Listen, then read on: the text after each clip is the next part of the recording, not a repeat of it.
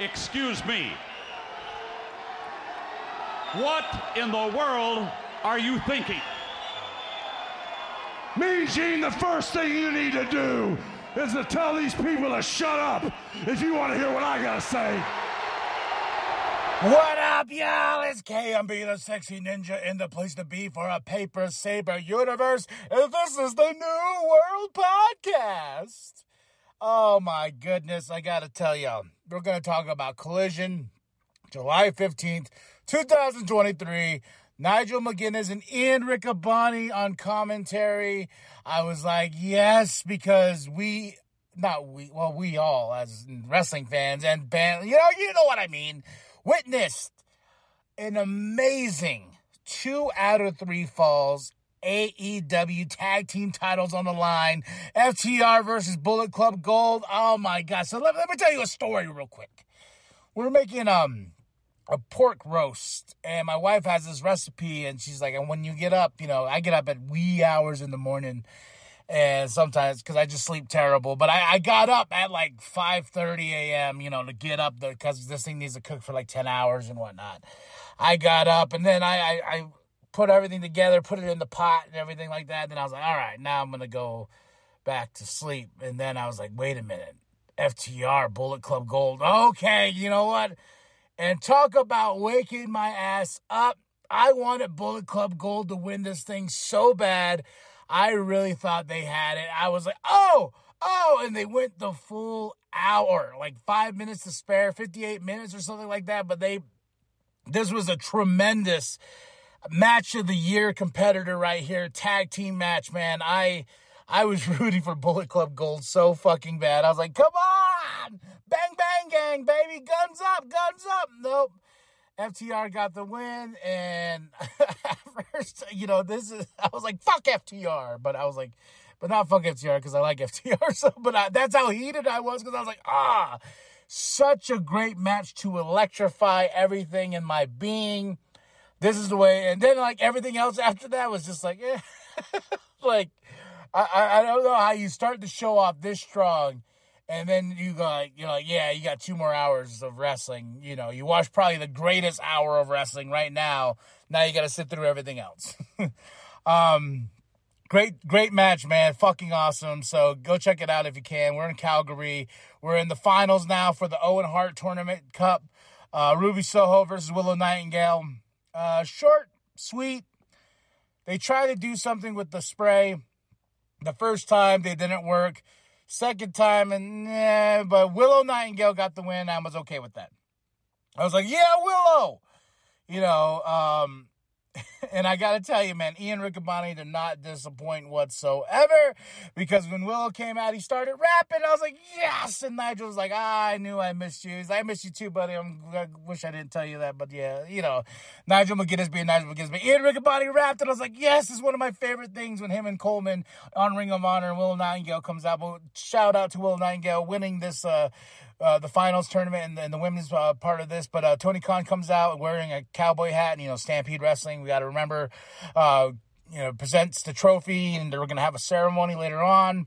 Then Tony's backstage, with a QT TV crew and QT Marshall and everything like that. And QT's trying to apologize to Hobbs. This was last week. And he's like, hey, I'm so sorry. What happened, man? And Hobbs is like, well, and QT's like, what do you want me to do? Beat up the biggest man impossible? And, and Hobbs is like, yeah. And walks off, basically. Kings of the Black Throne versus Squash Gang. With Julia Hart. The only best part about this was Andrade coming out. And Andrade being like, my mask. I want my mask. And Malachi Black having it right there. He's like, I got your mask. Now the men's final in the tournament for this Owen Hart tournament and everything. CM Punk versus Ricky Starks. A lot better than I expected it to be. I think Ricky Starks is going heel because he used the rope and he dismissed Liger. Like, he walked up to the thing, and all of a sudden he's about to get the trophy. He's like, get the hell out, get my trophy. Walks out. And he used the rope to get the advantage over CM Punk, and that crowd, man, they were split in half. CM Punk sucks. CM Punk sucks. You know, either or. I saw, was it Crybaby Man Child Phil? A sign.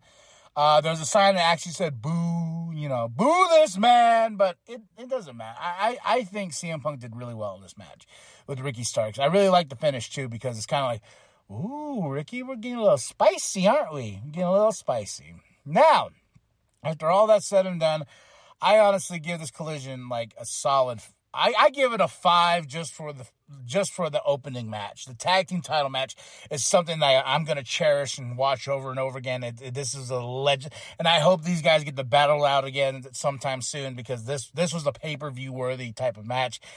Great counters, great falls, and everything like that. Like this show just gets the 5 out of the 5 for this. And now, Battle of the Belts. Very disappointing.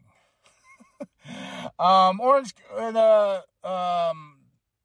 AEW International Championship on the line. Orange Cassidy versus Lance Archer with Jake the Snake on his side. I don't know. First thing I said, though, when I was sitting there watching this, I was like, how is Orange Cassidy going to beat Lance Archer? Like, Lance Archer's a fucking beast. Like, I don't understand how he's going to do this, how they're going to make it work, make it seem too legit to quit. You know, how are we going to do this? And it ends in a count out, you know, and I like the match itself, they had some really fun spots. Lance Archer just laying it in Orange Cassidy, you know, and I was like, I don't know where we're going to go. Then it was a count out. Like, they're on the apron of the rope. I'm not apron of the rope, on the apron on the ring and everything like that. And then the referee was still counting, and they're right there, and he's kicking his hand, and boom, and all of a sudden I was like, oh, they're going to battle that. Oh, ding, ding, ding. Count out. I was like, oh, that's it? And some weird thing with Jake the Snake, he was going to, like, I think DDT, Orange Cassidy, Lance Archer was like, no, I want to do it myself. And I'm like, okay.